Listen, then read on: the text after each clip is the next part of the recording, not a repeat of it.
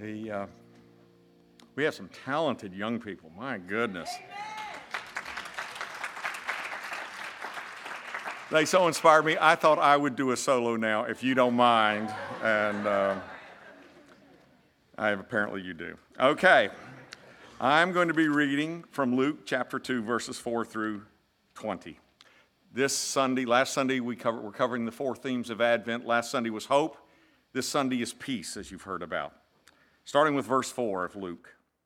So Joseph also went up from the town of Nazareth in Galilee to Judea, to Bethlehem, the town of David, because he belonged to the house and the line of David.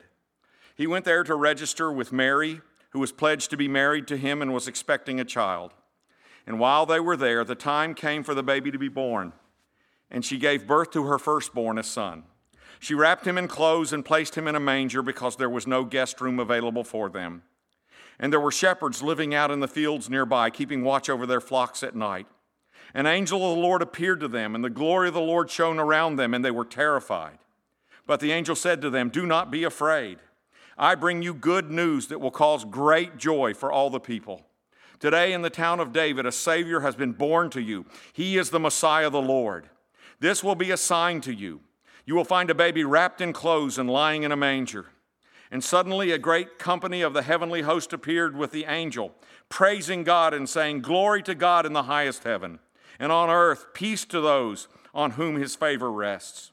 And when the angels had left them and gone into heaven, the shepherds said to one another, "Let's go to Bethlehem and see this thing that has happened, which the Lord has told us about." So they hurried off and found Mary and Joseph and the baby who was lying in the manger. And when they had seen him, they spread the word concerning what had been told them about this child.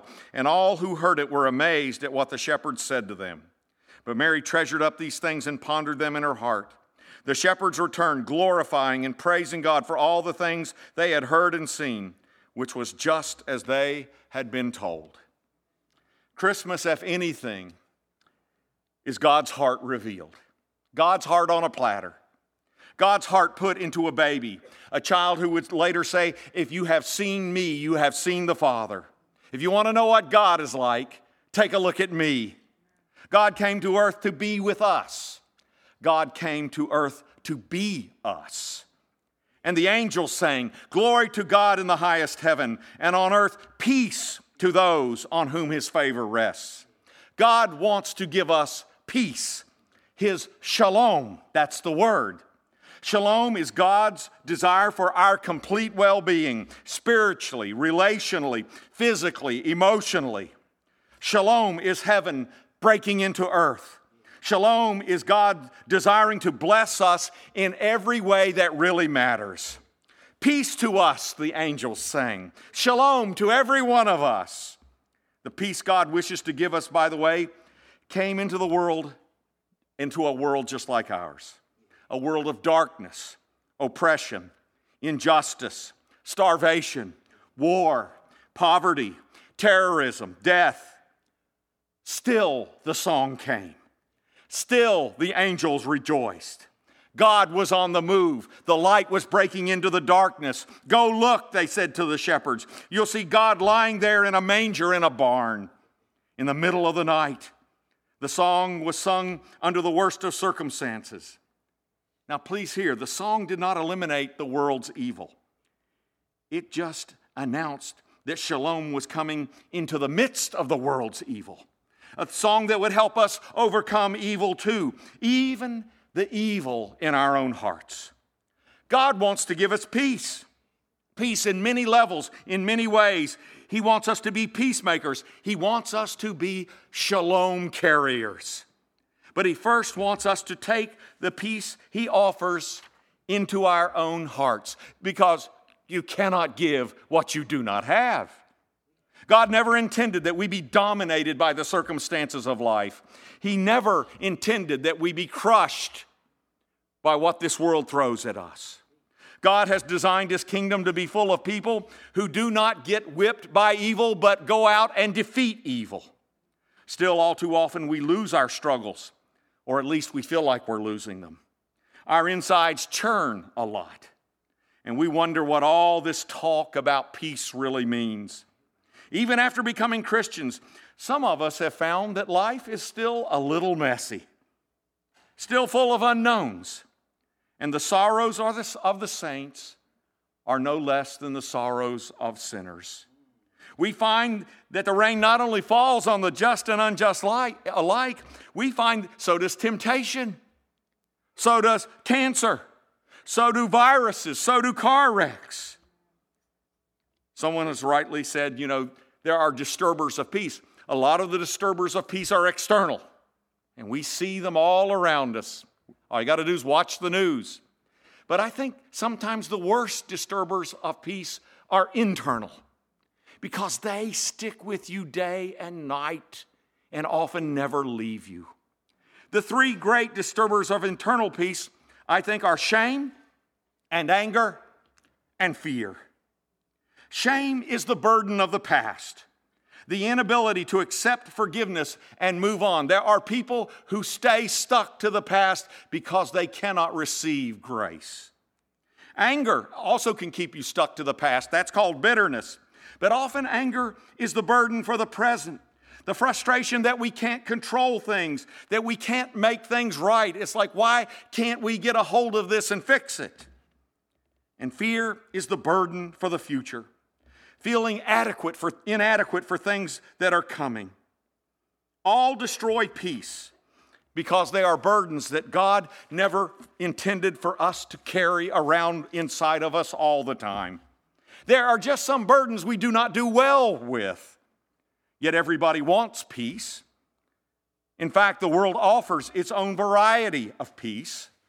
However, the peace which the world offers is not real peace at all, I've seen. From what I see, the world's peace is really just different forms of escapism. It's the peace of entertainment, escape into fantasy. Or it's the peace of drugs and alcohol, the escape of a numb mind. Or it's transcendental meditation or some other New Age gobbledygook, the escape of or flight into mindless mysticism. It's the peace which comes from refusing to face reality head on. God's peace comes not from running away from our shame and our fears and our sorrows. God's peace comes rather from God sharing them with us. Peace in the biblical sense is not the absence of struggle, but the presence of love in the middle of struggle. Real peace is when we invite God into our problems, not when we try to escape from our problems. Peace comes when we realize God can get us through anything, every time. You see, God's love works like a shock absorber. Shock absorbers don't remove the rocks from the road. Shock absorbers don't eliminate the potholes or smooth out the ruts. God's love does not remove the difficulties and the sorrows from our lives. But His love makes the ride bearable no matter how big the potholes are. It makes the ride endurable no matter how many ruts are in the road. God's love is the cushion between evil and our souls, between heartbreak and us being crushed. You see, when you're in a car, the road may have there may be all kinds of bumps and lumps in the road. The tires may be bumping like crazy. But inside the car, there is a serenity that has nothing to do with the road. Something is absorbing the shock. Between the road and the passenger, there is something absorbing the blows. That's what shock absorbers do. God's peace is the serenity of heart which comes from the consciousness that God is with me in the middle of this mess. Jesus' favorite word for the Holy Spirit is paraclete, the one called alongside. He is our shock absorber. As one writer put it, the most important thing we ever hope for from God is God Himself.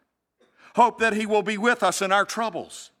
Not necessarily for Him to take our troubles away, but always to be there, under us to hold us up, ahead of us to lead the way, behind us to push us along, over us to keep an eye on us, and in us to keep alive our hopes of getting beyond our troubles. That is how our heavenly shock absorber works.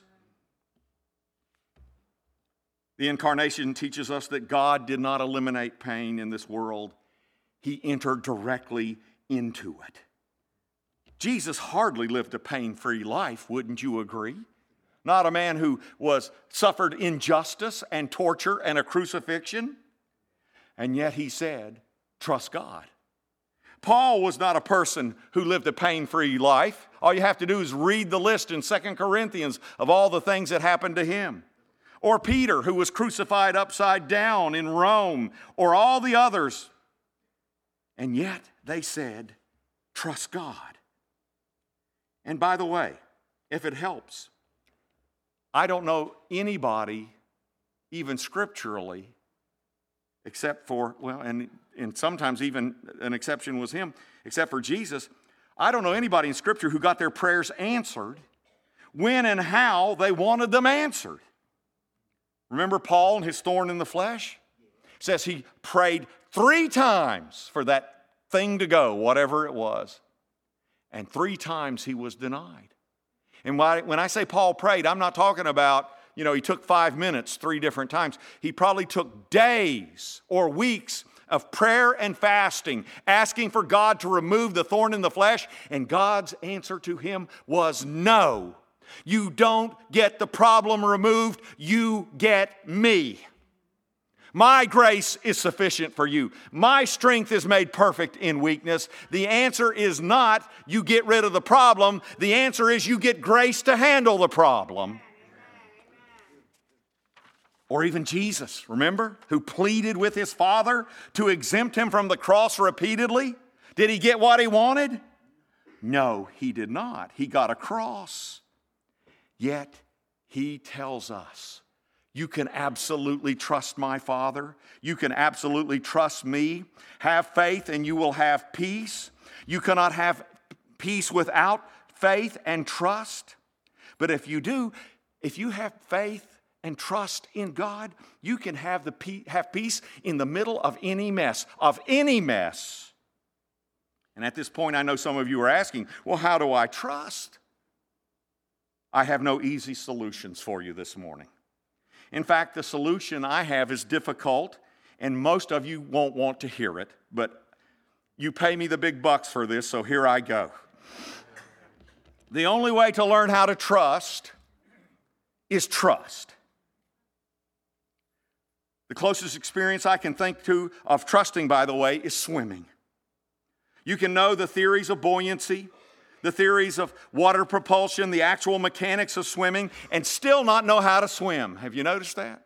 I remember in researching this sermon, I was watching an episode of The Big Bang Theory. And while I was watching it, you seem to doubt my intent. Anyway, while I was watching it, there's Leonard and Sheldon in their apartment. And Sheldon informs Leonard he has learned how to swim. And Leonard asks him, why did you learn how to swim? You hate the water. And he said, I read where the polar ice caps are melting. I thought I ought to learn how to swim. And then Leonard says to him, but you've not even gone near water. How did you learn how to swim? And he said, I read about it online. And Leonard said, you can't learn to swim by reading about it online. And Sheldon says, oh, no, I did more than that. I laid on the living room floor and I did the correct motions. To which Leonard says, no one learns how to swim on the living room floor. If you're going to learn how to swim, you have to get into the water. In the final analysis, the only way to learn how to swim is to jump, to take the plunge, and start flailing your hands and feet and lift your feet off the bottom. That's the only way anyone who has learned to swim has ever done it. The only way to learn how to trust is to trust, to take the plunge, to give God things in your life. Somewhere along the line, even if you don't feel like trusting, you have to do it anyway. You have to jump in and give God your life. And if you can't do it all at once, at least wade out into the water up to your neck and pull your feet off the bottom every now and then. And learn to keep your feet off the bottom longer each time to float a little longer each time? Look, if you can't trust God with all of your life, at least trust Him with one thing. And if you can't trust Him for one thing indefinitely, at least trust Him the next hour for it, or the next 5 minutes for it, or the next 1 minute. Start learning how to swim. If you can't, like I said, if you can't trust a whole lot, just trust a little. And for some of you, the place you need to start, you want to start trusting, the first thing you do is you tell God, I don't trust you. That's where you start. By telling Him that you're having a hard time doing what He's asking. That takes trust too. And Jesus says, He makes an incredible promise. He says, if you trust Him this much, the size of a mustard seed, you know what you'll find? You'll find there are some waters you cannot drown in. God's grace, you will never drown and perish in God's grace. God will never let you drown. Trust God. He is the one person in this universe guaranteed to never hurt you. He is the one person in this universe guaranteed to never rob you of your dignity, to never violate you or abuse you, to never stop loving you, to never stop being faithful to you. God will never stop pulling for you. Sometimes we don't believe it, but God is on your side. He's on our side. Discovering peace, the rest of the heart, is critical. And here's the key to it. It is to discover that God is more faithful to us than we are to Him. That God is holding on harder to us than we are to Him. At times when you're paralyzed with fear and pain and guilt, remember that. God is holding on to you harder than you know. God is holding on even when your grip is weak. Because ultimately, our faith is not in our faith. I know people who have faith in their own faith. Our faith is not in our faith. Our faith is in God's faithfulness. I know people who trust their own ability to trust. No. Our trust is in His trustworthiness. Start wading out, brothers and sisters. You'll find you float. And I should add this too about trust. A key to peace is trust. But a key to learning to trust in its ultimate form, is surrender. Because you see, in our life, there are a lot of things that we're going to face that we are helpless to deal with. And we are going to have to trust God precisely because we are helpless. Sometimes we're in control of things. A lot of times we are not in control of things. And what we are not in control of, we are called to surrender to God, to relinquish to God. James Moore talks about this. He said, relinquishment means letting go of the need to control. And then he used the example of Catherine Marshall. Catherine Marshall had gone to Washington to serve with her husband, Peter Marshall, who was a nationally famous Presbyterian preacher. Shortly after arriving there, she contracted a disease which confined her to her bed 24 hours a day. She wanted to help her husband in his ministry. She had many talents, and she had so much she could contribute, but she just wouldn't get better. She decided that her sickness was a result of her sin, and God was punishing her somehow, and that's why she stayed sick. So she repented of everything and confessed every sin she knew she had. She still stayed sick. She wrote to everyone she had ever hurt or offended. I don't have enough time for that, but anyway, she did. She even wrote to an elementary school where she had cheated on an exam in the 2nd grade and said, I am sorry that I, cheated on the alphabet or whatever it was. But still, she stayed sick. Finally, after weeks of frustration, Catherine came to a crossroads.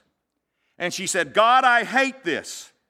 I'm no help to you or anyone else in this bed. But if this is the way you want me to be for the rest of my life, I relinquish my life to you. whatever, your will be done. And from that moment on, she began to recover and get better. Sometimes the only way out is letting go. Sometimes the only way out of prison is to let somebody else get you out of prison. To relinquish control. You have to relinquish control if you want to be free. The ultimate form of trust is relinquishment or surrender. The main sign of surrender or relinquishment, by the way, when you really give it all to God, when you really take your hands off of it, the main sign is peace. An irrational peace. A peace that has no business being here. That defies the circumstances surrounding us. I believe Paul says, it is a peace that surpasses understanding, our ability to comprehend it. If you're still wound up, you haven't surrendered it. If you're still worried sick, you still haven't surrendered it. If you're still angry and still trying to control what you can't, you haven't really given everything fully to God yet. Because when you surrender your control of something to Christ fully, you experience a kind of freedom. You can relax because you're not responsible anymore to fix the impossible. You know what? I know more people who are tied up in a knot because they are trying to fix what they cannot possibly fix, and yet they still feel responsible for it. And the way you know that is they're worried sick about it. If you can't fix it, let it go. And when you let it go, peace is the result. The second sign that trust has gone all the way to surrender is that you want what God wants for you in this situation, just like Catherine Marshall. You say, your will be done. His will, not your wants, becomes central. Boy, that's a shift. That's when you know you're right with God, is when His will more than your wants become central. And so you attune your heart to hear His whisper. You seek guidance and you want to be guided. You want to sense what He wants and where He is leading. You listen. And guess what? You begin to hear and see what others don't. Your spirit is on tiptoe, alert and listening. God becomes real in the middle of it. You want to see light? Often the best place to see it's in the middle of the darkness. The third sign that trust has led to surrender is that as we watch God move, we see things begin to change. Often things others do not notice. Often in ways that surprise us. And we accept what He's doing. We don't go, wait a minute, that's not what I asked for. During this time we often discover, and here's a key thing. We often discover we were blocking the needed change all along. We needed to surrender to God in part because we needed to get out of the blooming way. Our worry, our anger, our flailing around was part of the problem all along. It was us trying to control the very thing we couldn't control, and it hindered God from doing what really needed to be done. Sometimes less is more. Sometimes you just got to get out of the way. And I'll say one more thing while I'm on this point. Surrender almost never is a one-time thing. After I surrender, I find that often I have to re-surrender it a week later or a day later or an hour later. Do you know what I'm saying? Do you know what I'm saying? Surrender is something I have to do daily, over and over and over again. Because you see, the fallen nature in the flesh keeps trying to take things back from God. It keeps saying, you can't trust God. It's up to you. You do something about it. That's what got us in the mess in the first place. So you pray. You pray your worries and fears and anger. You pray until you can let go of that thing that's killing you and killing your marriage and killing your health and killing your soul. Pray till you can let it go. Pray. Don't be overcome with anxiety, says Paul, but pray. And the peace of God that is irrational will guard your hearts, will actually put a shield of protection around your hearts. You'll be like a starship with the shields up. I like that. I don't care if you liked it or not. I like that. Please hear this. The most important question to the surrendered person is not, where is my relief? It is not, why is this happening? The most important question to the surrendered person is, where is Christ in the middle of this? What does he want of me in this situation? What is God saying? What is God up to? The prayer is, Lord, open my eyes to things unseen. Open my ears to your whisper. That is when you know you are surrendered. And the result is peace, peace, peace. I love that the angels sang and the shepherds heard it. And after they heard the song, they said, well, let's go to Bethlehem and check this out. And when they saw the child, it said the shepherds came back and spread the word to everybody they knew about what they'd heard from the angels and what they'd seen that day. Guess what? After they heard the angels sing, they started singing too. And now it's our turn. Have you heard the song? Have you heard Heaven's Greatest Hits?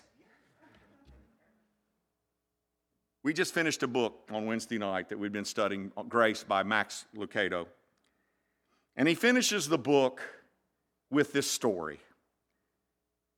It's about Barbara Leininger and her sister Regina, who were daughters of German immigrants who had settled in colonial Pennsylvania. The two girls were 11 and 9 years old when they were kidnapped. On a fall day in 1755, the sisters were in the farm cabin with their brother and father when two Iroquois warriors burst open the door. Many of the Iroquois in the area were friendly, but this pair was not. Barbara and Regina huddled together as their father stepped forward.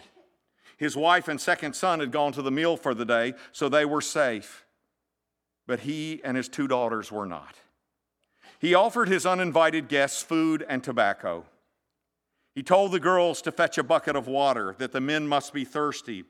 But as the girls scurried out the door, he spoke to them in German and told them not to come back until the two men were gone. They raced toward the nearby creek, and as they were drawing water from the creek, they heard gunfire.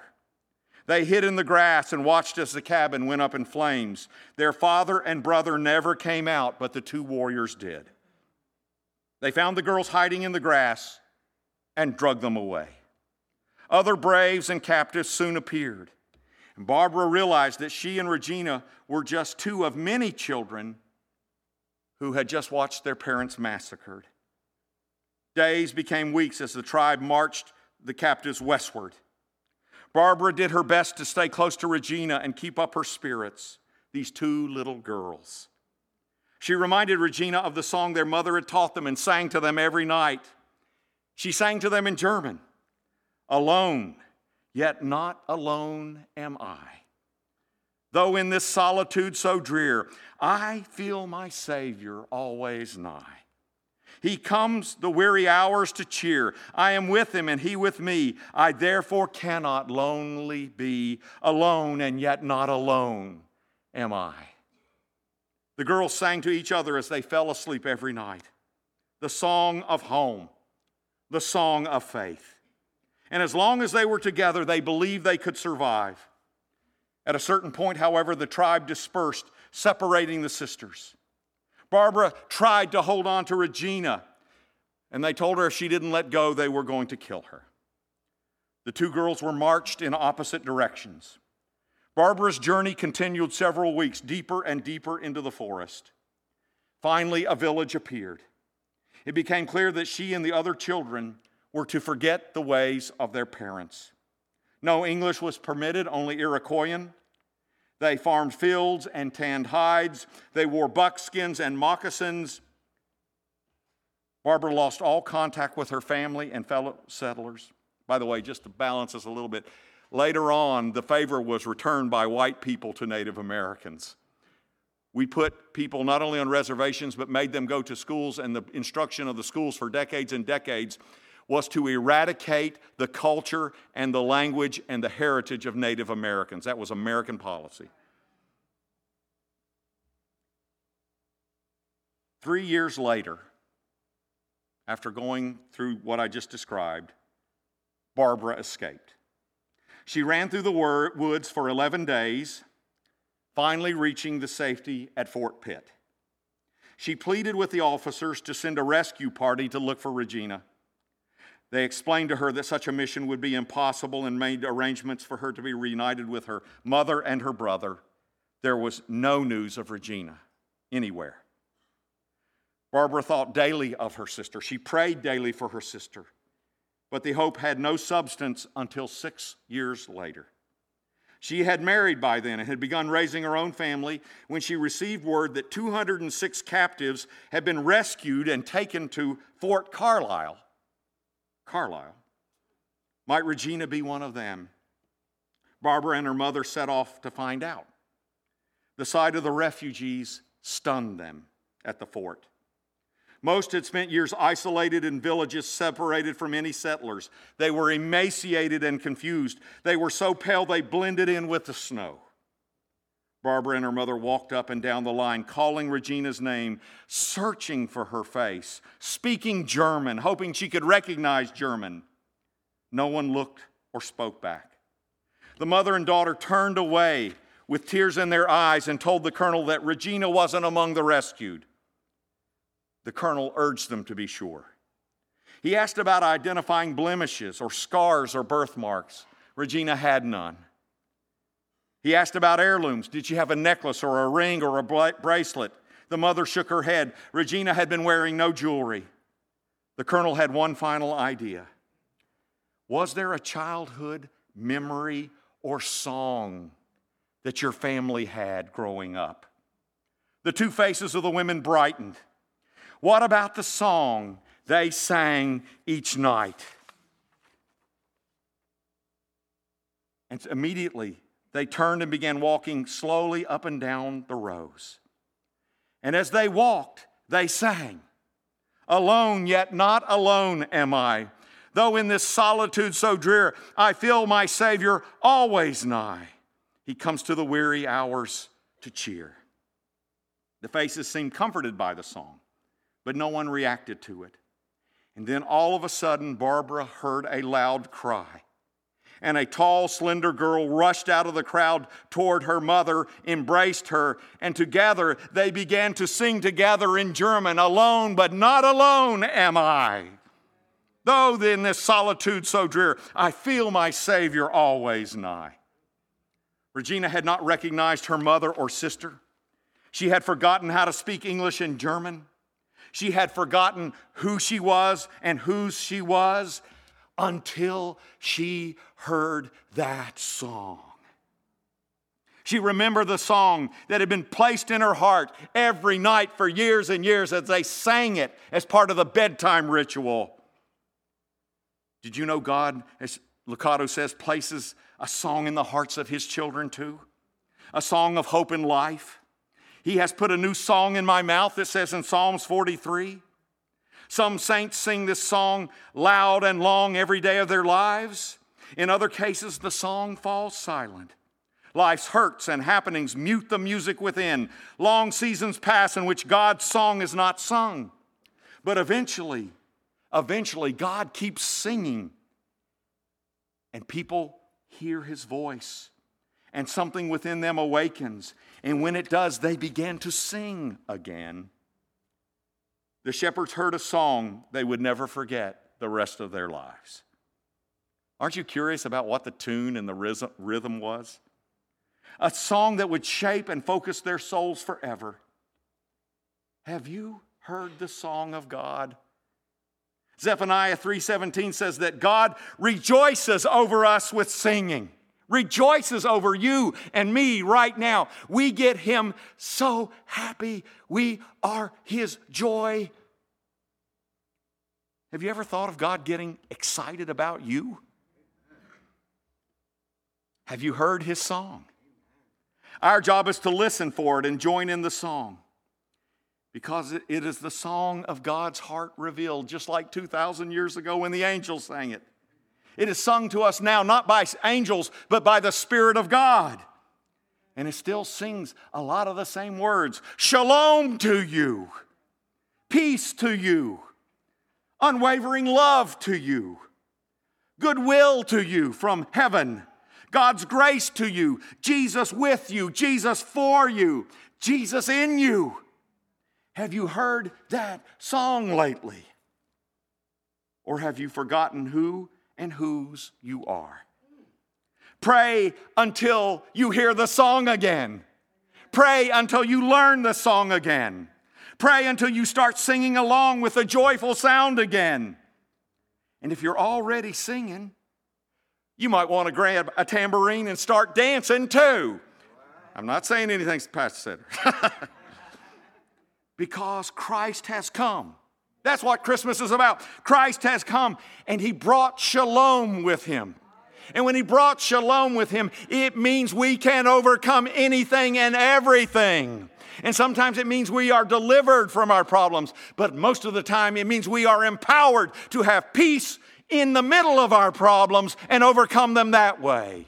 Jesus said, be of good cheer. I have overcome the world. And the way we do it, it was trust and faith and shalom with God's Spirit in us. Hallelujah. Hallelujah. I'd like the intercessors to come forward and the worship team to come forward as we conclude our service. While they're on their way, I'd like you to make a decision. And it's very simple. 2 things. Are you hearing the song that the Spirit is singing to you? Are you feeling the love God is giving to you? Are you experiencing the peace He wants to shed abroad in your heart? Are you dancing to the music? And the other question is this. The other question is, if you're not, are you willing to start praying and listening again in order to find the music of heaven in your own heart again? Angels sang. God sings. Have you been singing lately? You only sing if you've heard the song. Would you stand?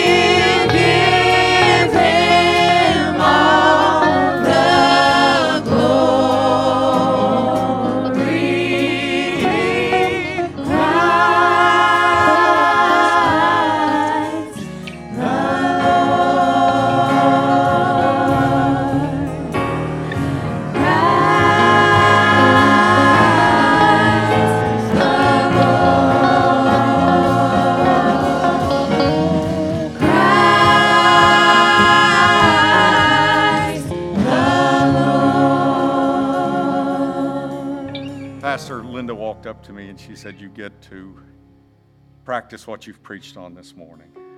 We just received word that my son, Zach, was riding his bicycle back from church to his apartment, and he was hit by a car. And he is alive, and he is conscious.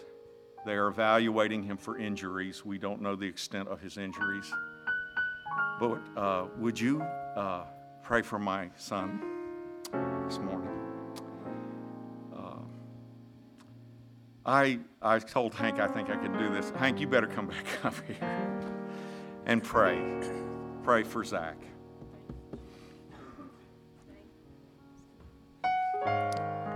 Father God, we thank you that you're the God of peace. We pray that even right now, and we don't just get to practice what we preach, but we pray that we get to throw it all to you and just trust you right now.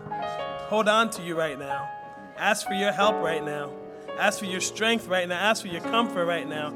God, we thank you for news that his eyes are open and he's conscious, and we bless you for that, and we praise you for that. But God, we pray that you give peace to his family, peace to Pastor Woody, peace to Kim as she tries to sort through language barrier and find out what's going on. Peace to Zach right now. Yes, Jesus. Lord, help him to feel your power in a powerful way. Yes, help him to feel your comfort right now. Yes. Help him to know that you're the God who's faithful. You're the God who's carrying him. You're the God who can heal him. So even right now, Lord, help him to feel you. Lord, let our prayers not stop right now. Let us pray for him even the rest of this day as we think of him. Let us lift him up, Lord. God, we pray for that young man who seeks to live out for your glory, who's in another country to share your love and to just serve you, God. We pray that even right now, Lord, let him know your peace. Let him know your peace. Let him know your peace. In Jesus' name we pray. Amen. You're dismissed.